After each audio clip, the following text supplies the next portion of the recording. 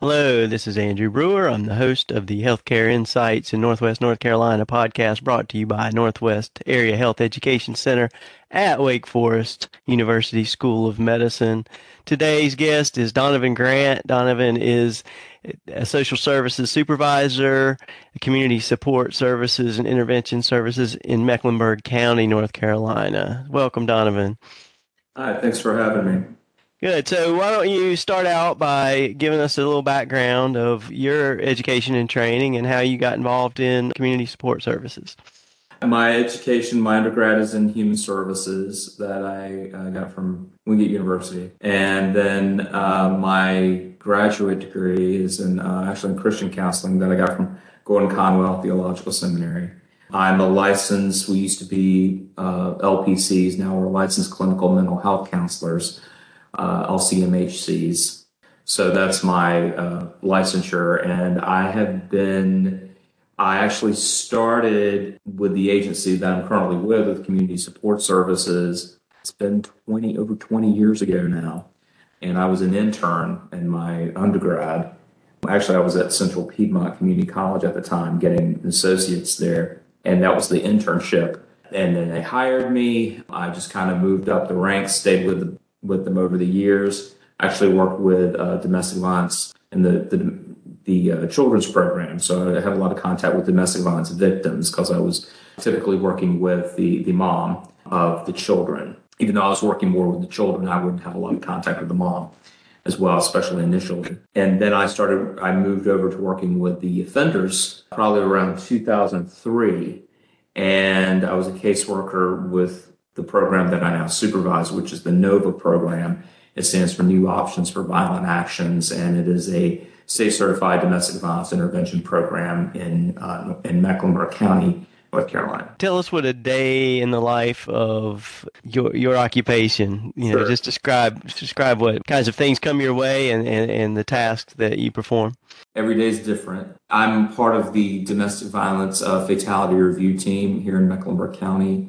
I'm also a member of the state domestic violence fatality review team and what we do on that committee is we look at domestic violence homicides and we look at all the records. And there's representatives from really different places in the community. So I'm representing our agency, which is the host agency, but there's also members from, the healthcare community, the hospital systems here, our school system, the police department, probation. There's a judge. There's the district attorneys.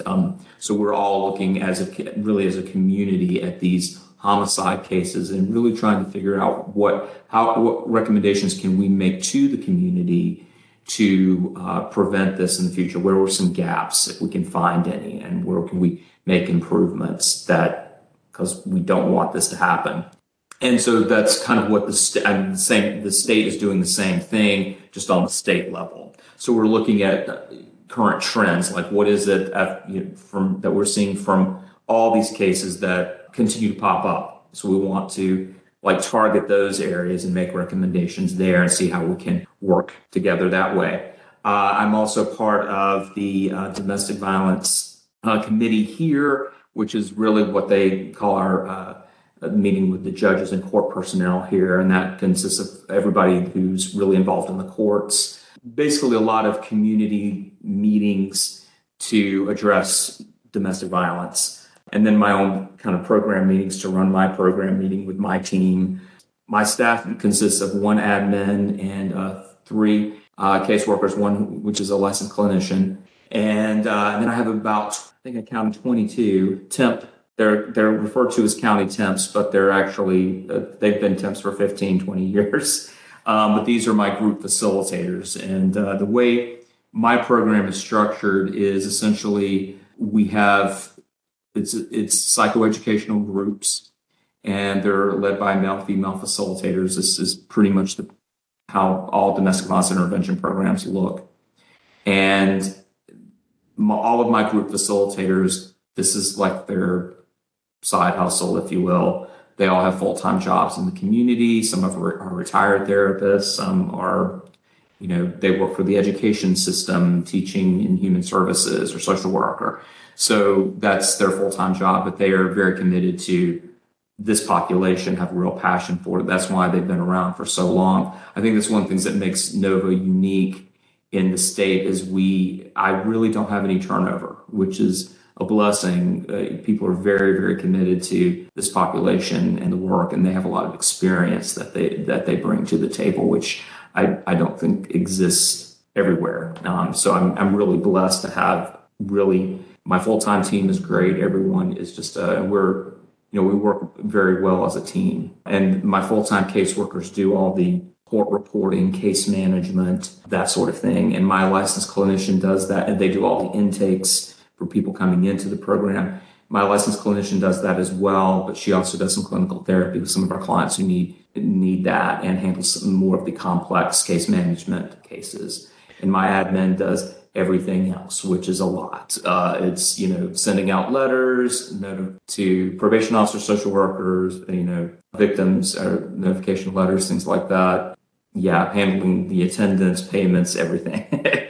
That's maybe a long answer to your question, but the people who come to these group sessions and the prevention programs and intervention programs, are they adjudicated? I mean, they're told to come? Yeah, the lion's share of our referrals comes from, and this is true across the state, really across the country, I would imagine, come from domestic violence criminal court. So it's usually some condition of some form of probation, whether that's supervised, which is preferable on our end, or unsupervised. So that's where a bulk of them come from. So it is, again, a condition of probation. We also get probably the second biggest feeder of referrals is from Youth and Family Services, Child Protective Services. That's where we get our second greatest referral sources then. We're working to get more referrals from domestic violence civil court. That's something that we used to get many years ago, and that's kind of fallen by the wayside. The part of the issue is the accountability once the judge orders the offender or makes a recommendation for the offender to attend DVIP as part of the civil court order is key at holding him accountable to that. And there was some legislation that was passed in the end of 2019, which required the offender to report to the DVIP and get enrolled, and then we would hand them documentation to take to the clerk, the civil court clerk, that would show, hey, I'm enrolled in the DVIP, and therefore they would not have to return for a review hearing, which would be set from the court like 30 days out. That was passed in 2019, and then COVID hit. Part of the issue there is there's a lot of in-person contact that just went out the window. So it's still a bit of an issue. But anyway, domestic violence criminal court is mostly where we get our referrals. Youth and Family Child Protective Services. We do get some occasional from civil court, and we do have volunteers. We do take volunteers too. And just to let you know, simple terms of domestic violence criminal versus civil. Domestic violence criminal is where there is a criminal offense, so typically like assault on a female, communicating threats, interfering with 911 calls, whereas a civil court is where they're handling restraining orders when somebody goes for what's called a 50B, domestic violence restraining order. So that's the difference in those courtrooms. I see. So when there's a 50B and they're referred to counseling, does that reduce the impact of that somehow, or does it just show good faith on the part of the person that the 50B is filed against, or what's going on there? That's kind of what the issue is, judges holding them accountable to that. Whereas if they're coming from domestic violence criminal, there's, there's a probation. So if there's a probation officer as a condition of probation, the probation officer is checking, are you enrolled? They're calling us. Is he coming? Is he paying? Is he progressing? Whereas with civil court, they have to set a date, right? And bring that person back in. And there's some legal stuff that goes with that. I'm a therapist, not an attorney or a legal person, but I understand part of the issue with that is getting them back in front of the judge, that the judges have with doing that. And, it does tie up the courtroom a lot if you're doing that, which is part of the reason this legislation I was talking about was to put the onus on the offender. And if the offender could bring that paperwork, say, I'm in this program, okay, well, we're not going to have that review hearing because you brought that information to the clerk. And that was the thought process behind that. So it didn't tie up civil court like that. But that's, I guess to answer your question, though, kind of all around, is if they're coming to the program, yes, our goal is to change the behavior that is causing them to be violent. And we will say that we're victim advocates because we are victim advocates or survivor advocates, but we're just working with the other side. We're working with the perpetrator because while survivor services are needed and true necessity for survivors, we believe that the perpetrator services are also a vital necessity because if we don't change his behavior, then nothing's really going to change. Talk to me a little bit about the approach for both maybe in a group setting and individual. I mean, what methodologies or approaches are used in counseling, motivational interviewing, what kind of coaching, that kind of stuff? Can you describe that a little bit? Well, domestic violence intervention programs were used to be called batterer intervention programs. We're now domestic violence intervention programs in North Carolina. Some, depending on where you are in the country, they are still called batterer intervention programs, or they have different titles, but basically they're all the same. Mostly they're psychoeducational programs, and they're built on some different curriculums that are out there that are, these were kind of the pioneers, if you will, of domestic violence. So the Duluth model, which came out of Duluth, Minnesota, where we get the power and control will and the equality will. That's one of the popular ones, the ones that are well known.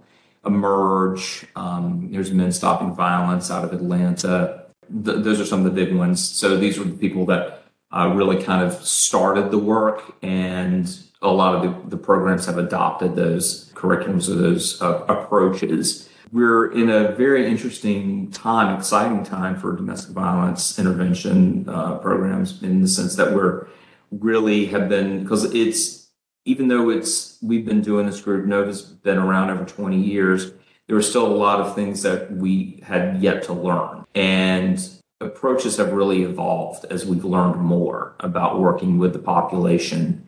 What we're really looking at now and have been over the past several years is trauma and the impact of trauma on the offenders. We talked about it with survivors, but obviously we know that the offender has trauma as well. And it's not defending their choices to be violent, because we do believe that violence is a choice. However, we can't just treat why you're making this choice without talking about the trauma as well. So there's a lot of evolution in our approaches based on trauma. We're also looking at how gender roles are looked at, how that's evolved, because most of the work that we're doing and have been doing over the years is very heteronormative, very the man is the offender, because statistically, overwhelmingly, men are abusive more than women. But we do have women's groups here at NOVA. Not everyone serves women. We do. And also looking at different cultural contexts and different settings. So, my program here in Charlotte may look very different from a program in a rural part of the state, because you're kind of serving a different community. And so these were things that were not really taken into effect or into account when these programs were starting to be developed. And so even now, as we're looking to how do we serve a population like the LGBTQIA population, for instance, not a lot of material out there for that particular population and dealing with that. There is some, Emerge and some other programs have done work in that, but we're trying to figure out how do we kind of evolve to be more inclusive. How do we approach cultures differently? Because we've noticed, we have a Spanish speaking group. Well, it's not just the language, there's also a cultural difference that we have to address. And, again, a lot of the information can be very, Americanized, heteronormative, that kind of stuff. So we're trying to, a lot of discussions now about how we evolve, taking all these things into account and working more holistically with the perpetrator, more research being done. I think we're in a really good place and an exciting time to see how, and we've those of us who have been doing this and working with this population for years, we know that this has been a need. But now it's really come to the fact that it seems like even nationally, other people are seeing this, and there's some programs that are doing some innovative work in that. We just had for our NCPAC conference, we just had House of Ruth from Baltimore come in and talk about some of their approaches and how they work with clients. And, they discussed everything from they essentially, I'll be brief with this, but they met as a team and decided who is the abuser? Who do we believe the abuser is? Who do we believe the survivor is? What do we think needs to happen to treat them? So they basically use these belief systems to inform guidelines. Okay. And here's how we're going to do the work. Here's how we've been doing it. Now that we have these beliefs, let's have those inform new guidelines on how we do the work. So, and then we've had people from the out of Colorado come in and talk about the domestic violence risk and needs assessment, which looks something they developed that does look at more of the trauma in somebody's life. Or the Alma Center, which had them come out a couple times. They're very trauma focused in their approach. So really looking at these different approaches, innovations that are being done across the U.S., how we bring those into North Carolina to really inform what we're doing. Yeah, that's part of what I've been trying to do over the last several years with NCPAT. Is the group setting a matter of scale, or is there some methodology that is beneficial for people to meet in groups to get? So again, and the way these programs were established, again, was some of those programs I mentioned earlier, Duluth, and those models, and the power and control will, the equality will, the things that kind of drove and started the work that we do was really very survivor informed. And that's something that is very key, and we want to keep that. Survivors' voices are what's informing this. So those techniques were really kind of came out of hearing from survivors and what they were hearing. The groups and they found to be effective was groups of men, typically, or women, mostly men, led by at the time male, female facilitators, which is how a lot of groups are still structured. And the thought behind that was to model appropriate male-female relationships to these men who have very rigid gender roles, and which plays into some of their violence. And so that's how they're all structured. So they're psychoed groups. They're usually open-ended groups. Different states have different guidelines on how long the groups are supposed to be. In North Carolina, the standard is a minimum of 26 weeks. So they have to come once a week for 26 weeks. They have to meet for at least 90 minutes. At Nova, we do 2-hour groups. So we kind of exceed that expectation there. You can't have more than 16 in a group. So if you looked at all the DVIPs across the state in North Carolina from a bird's eye view, we were going to look very similar, because those are state certifications, and that's what has been determined as best practice. So we're all going by those guidelines. Where we may differ, if you zone in a little bit more, where we could differ is how much we charge, for instance, because different programs have to charge more or less. The reason that there is a charge is that's part of the accountability. But again, that could look a little different. I might be able to charge less because I do charge a lot less than most programs because I'm county funded. Most programs are not county funded. It could be someone's operating out of a nonprofit, or they're private. Their funding is going to look different. Some of the protocols to work with clients may be different. Again, we're operating under the same state standards that have been set by the state, that's been informed by best practice. Are there common threads with domestic violence? I mean, I'm thinking of the usual suspects: substance use, alcohol abuse, trauma from childhood. Tell us about any common threads. And I know correlation doesn't equal causation, but there's probably some pretty high correlating themes that run across most of your clients. Yeah, well, and you're right about, and I'm glad that you said correlation is not equal to causation, because that's actually very true. One of the things that we say, a lot of people will often tie substance use as a correlation or a cause, and we will tell you that it is never. It does often correlate with a lot of our clients. They do struggle with that. A lot of them do. Not all of them do. A lot of them don't. And it's never a causality. substance use can definitely exacerbate the situation where, someone may be more violent when they're under the influence than they would be if they were not, but they would still be violent. They would still be using abusive tactics. And that's why we treat this as separate issues too. If someone has a substance use problem, I know with Nova, we really want them to get some treatment before they come to Nova because we feel like that's something that has to be addressed first before we can really address the violence. Now, depending on the level of treatment that they're in, they can do Nova and the substance use treatment, but we really want to make sure that's addressed. Mental health is, that's something that correlates as well to most. I would say trauma is pretty true across the board.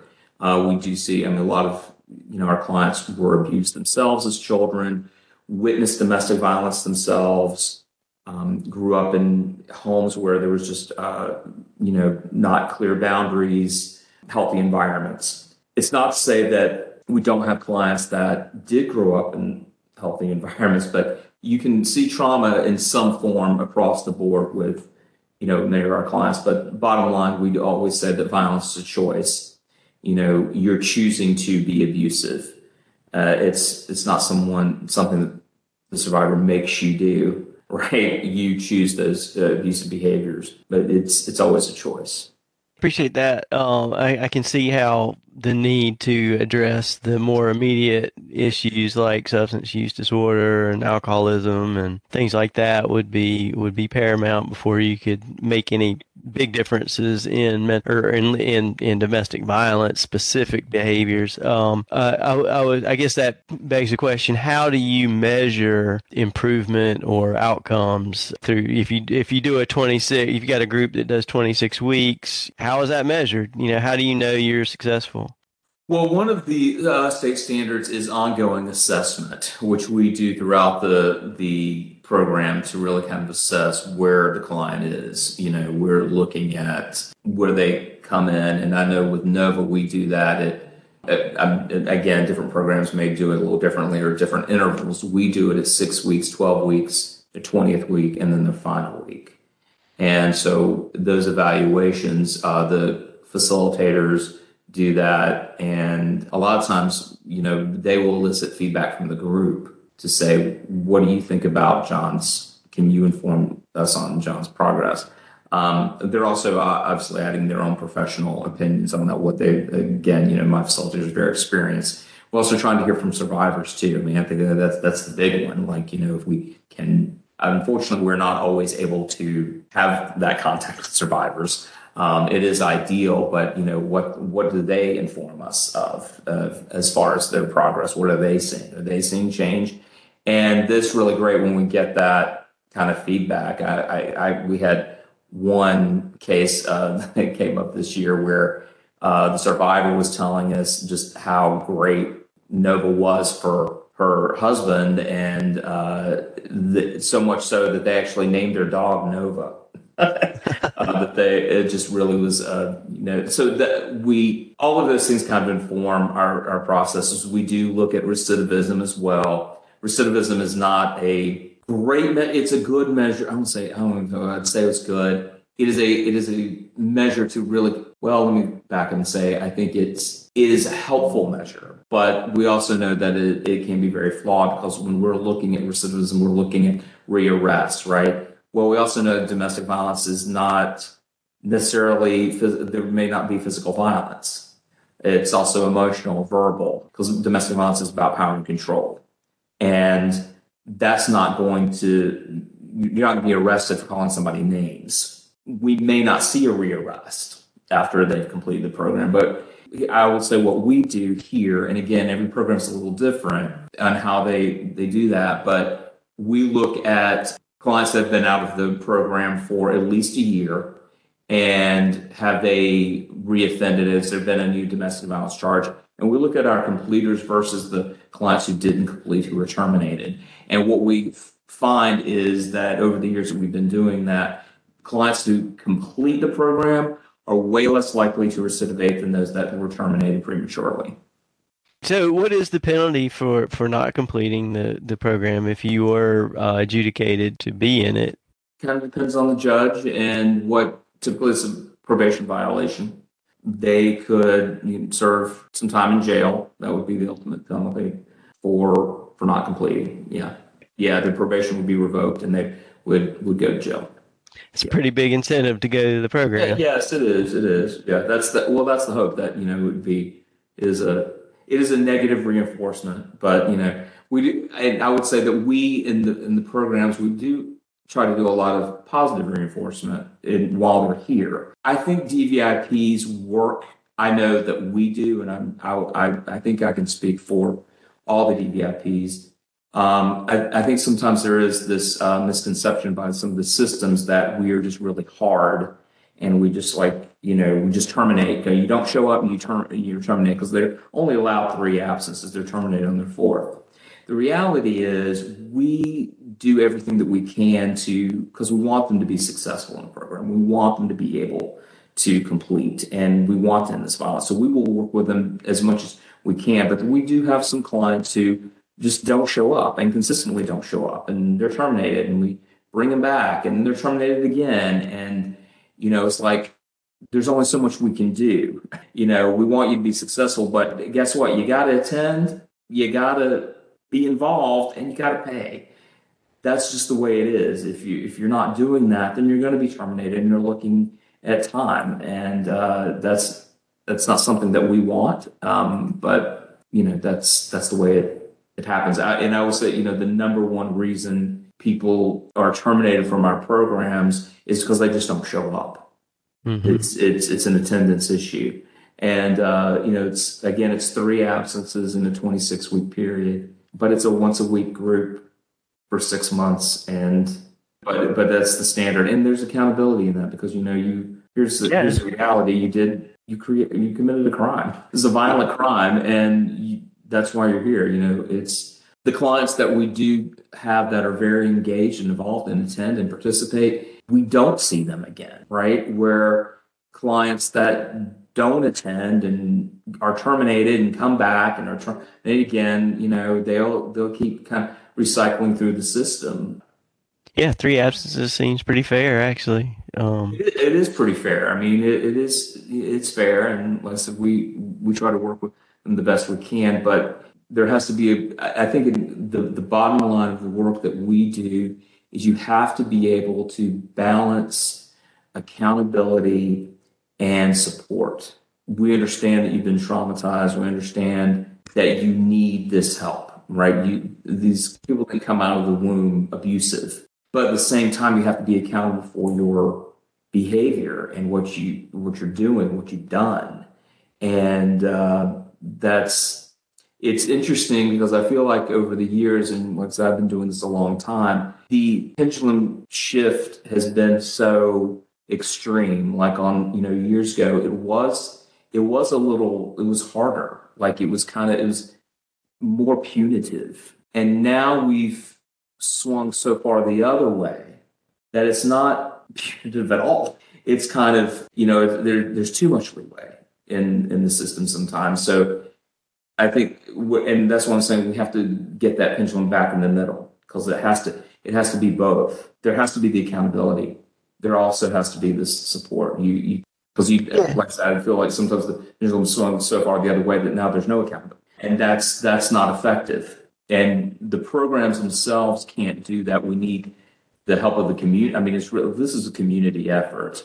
This involves us. It involves survivor services. It involves the courts, probation. All of us have to. It's I often say it takes a village to work with these cases, and everybody working together. And oftentimes we are working in silos, which has been a problem as well. And there's plenty of evidence to show that the better your community coordinated response, the better your domestic violence outcomes in your community. So we have to work together. I would say in Mecklenburg County, I believe that's something we do pretty well.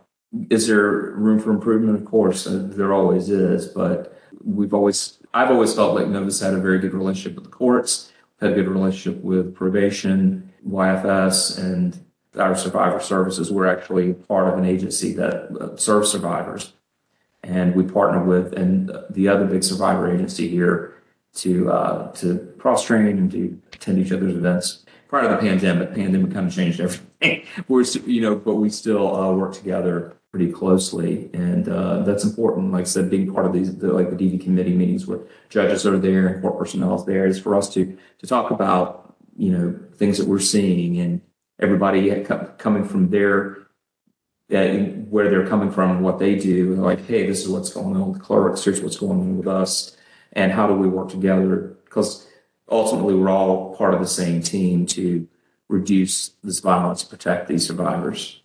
Yeah, it's got to be a challenge to, on the one hand, you want to provide support services with compassion and empathy, and then the other hand, there's got to be consequences for, the crime. I mean, Yeah. and you can't just let people get away with not showing up. There's got to be, again, consequences. You mentioned, the pandemic. Lead us into that. What were the trends leading up to that? What happened, if anything, has happened since then as far as trends and things that you're noticing?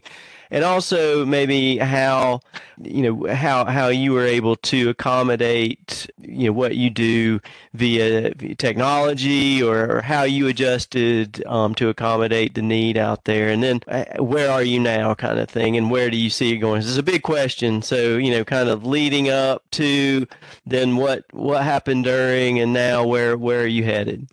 Like pretty much every other service, everything went to a virtual format. We were forced into that. And one of the things that we were very blessed in is that we got involved, North Carolina, I would say particularly. There was actually an organization, Global Rights for Women, that was sent to us from our governing body, the North Carolina Council for Women and Youth Involvement. And there was a DVIP program out of Italy. And if you remember at the beginning of the pandemic, Italy was hit pretty hard. Mm-hmm. And they were talking about, hey, essentially, here's what we did. We went virtual. Here's how we did it. And that led to, and there were many people like across DVIPs across the U.S.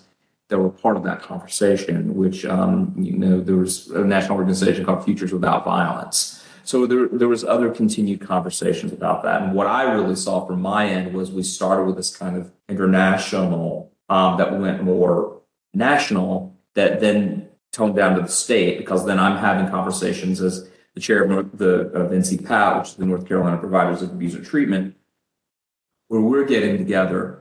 And then we kind of honed in on our, different county levels. So, but essentially we all went virtual. But I say all that to say that there were people that went before us that did it, and it was really neat. And I don't know if that'll happen again, but I thought it was very interesting how we all kind of came together in that time to support and listen and talk and have discussions.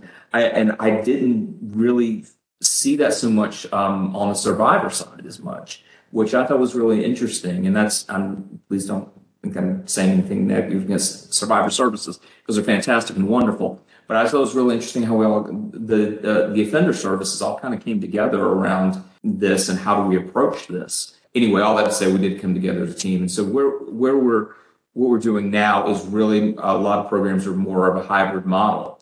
The virtual services showed us some things that we didn't know because we weren't providing virtual services. And one of the things that we did a survey here in North Carolina, and one of the things that we were hearing from clients all over was, providers and clients, is clients are sharing more than they had when they were attending the physical group. They felt a little more free to express themselves. So we're hearing things that we weren't hearing before.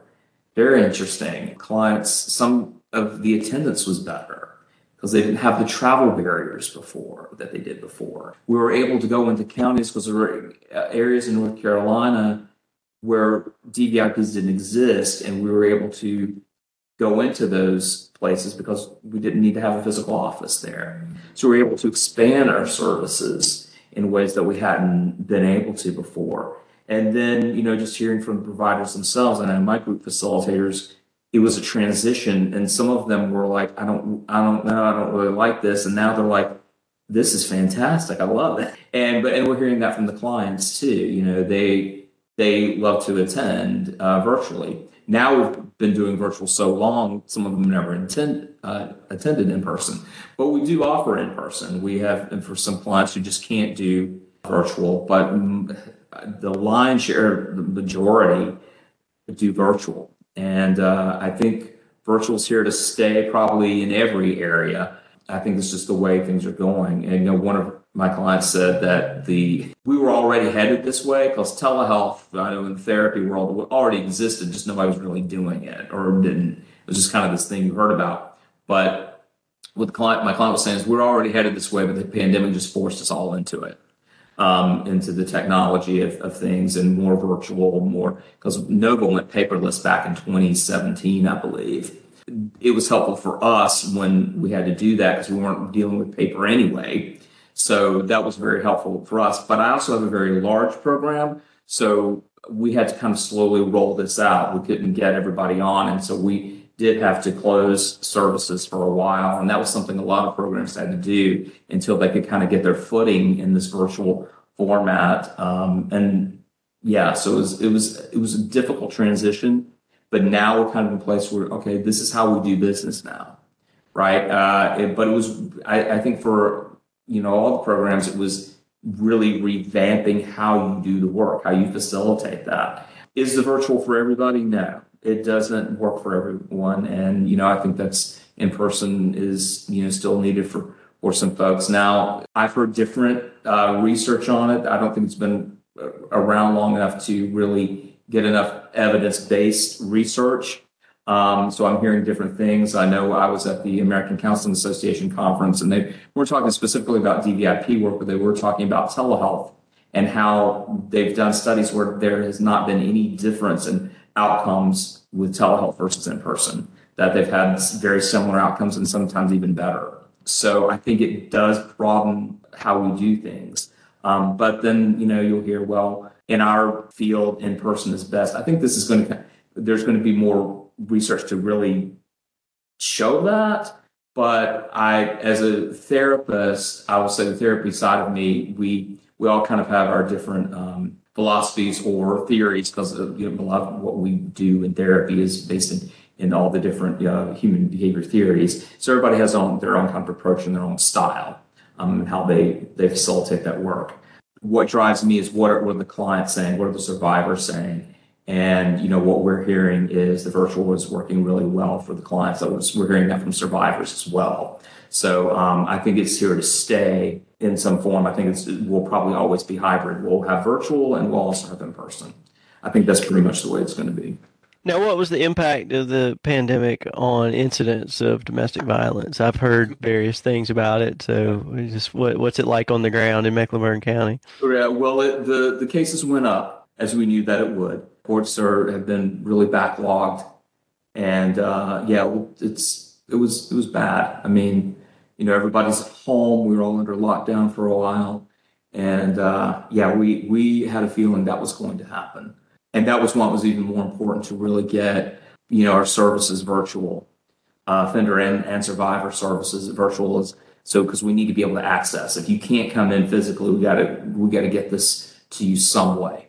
And not to say that like I said, have there been challenges to virtual? Absolutely. Now, how do you know what the pipeline is like? I mean, I know you probably pay attention to national trends and local trends and stuff, but how do you know what's coming your way as far as volume? I don't really know as far if you're talking about like the influx of clients or not. In my experience here at Nova, at least, it's that it's a roller coaster. Sometimes we're just flooded with referrals, and then other times not so much. And it's always kind of been that way. There's a point where I'm looking at cutting groups because we don't have enough clients to where, then I'm adding them. I've added, well, this kind of shows you the volume of domestic violence. I've added 3 groups this year. Mm-hmm. Just added my third. And including two of them are Spanish speaking. So, which is an interesting trend. We saw more Spanish-speaking clients coming to us when the pandemic started. Yeah, it's I can't really say, I can foresee it, like the weather. I kind of can get an indication because I know domestic violence services have increased, but how that's going to show up on my doorstep, I'm not really sure until it really kind of gets here, because I wouldn't have been able to see from my end at least, we're going to have an increase in Spanish-speaking clients. So what would be the number one tip that you would give to other healthcare professionals working, nurses on the front lines, doctors, physicians, anyone that interfaces clinically with patients? What would be the number one tip to prevent domestic violence? Like if they recognize something that looks suspicious, but they don't have enough to substantiate any specific action. What is some piece of advice that they could give their patients that might have an impact, a positive impact in their home life? Well, I would say number one, you don't ever want to discuss domestic violence in front of the perpetrator, with the survivor in front of the perpetrator. You should always address them separately. And I would have them be really clued into the resources that are available for survivors in their community and refer the survivors to those resources. Offenders typically are not going to come unless there's some kind of fire lit under them. But again, we do get volunteers.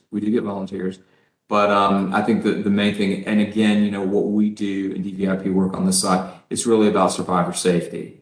And so I think the number one tip I would say is keeping that survivor safe and, giving her resources that, we have in Mecklenburg County, we have these little resource cards that we would give to survivors, something they could hide or where he can't see it, the perpetrator can't see it.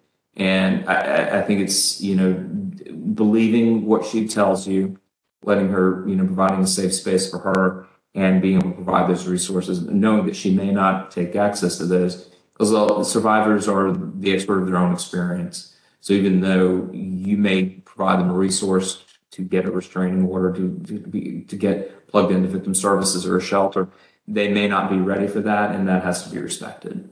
Donovan, I appreciate your time today. How can people find out more about community support services in Mecklenburg County? Well, you can go to our website, Mecklenburg County Government, and you may have to do some digging more into departments, and it is Community Support Services. If you want to know more about domestic violence intervention programs in the state, I would encourage you to go to NCPAT, which is our website. NCPAT is the North Carolina Providers of Abuser Treatment. And so we're a membership organization of different domestic violence intervention programs across the state. We have quarterly meetings, and we try to bring in people that are doing innovative work to kind of inform the work that we're doing. So, and there's links on our webpage, the North Carolina Council for Women and other organizations that we work with or are doing this work across the state and the country. Well, great. Again, I appreciate your time today, Donovan, and I'll link all those websites in the description for the podcast link. And thank you for all the work you're doing. All right, man. Thank you. Thank you for having me.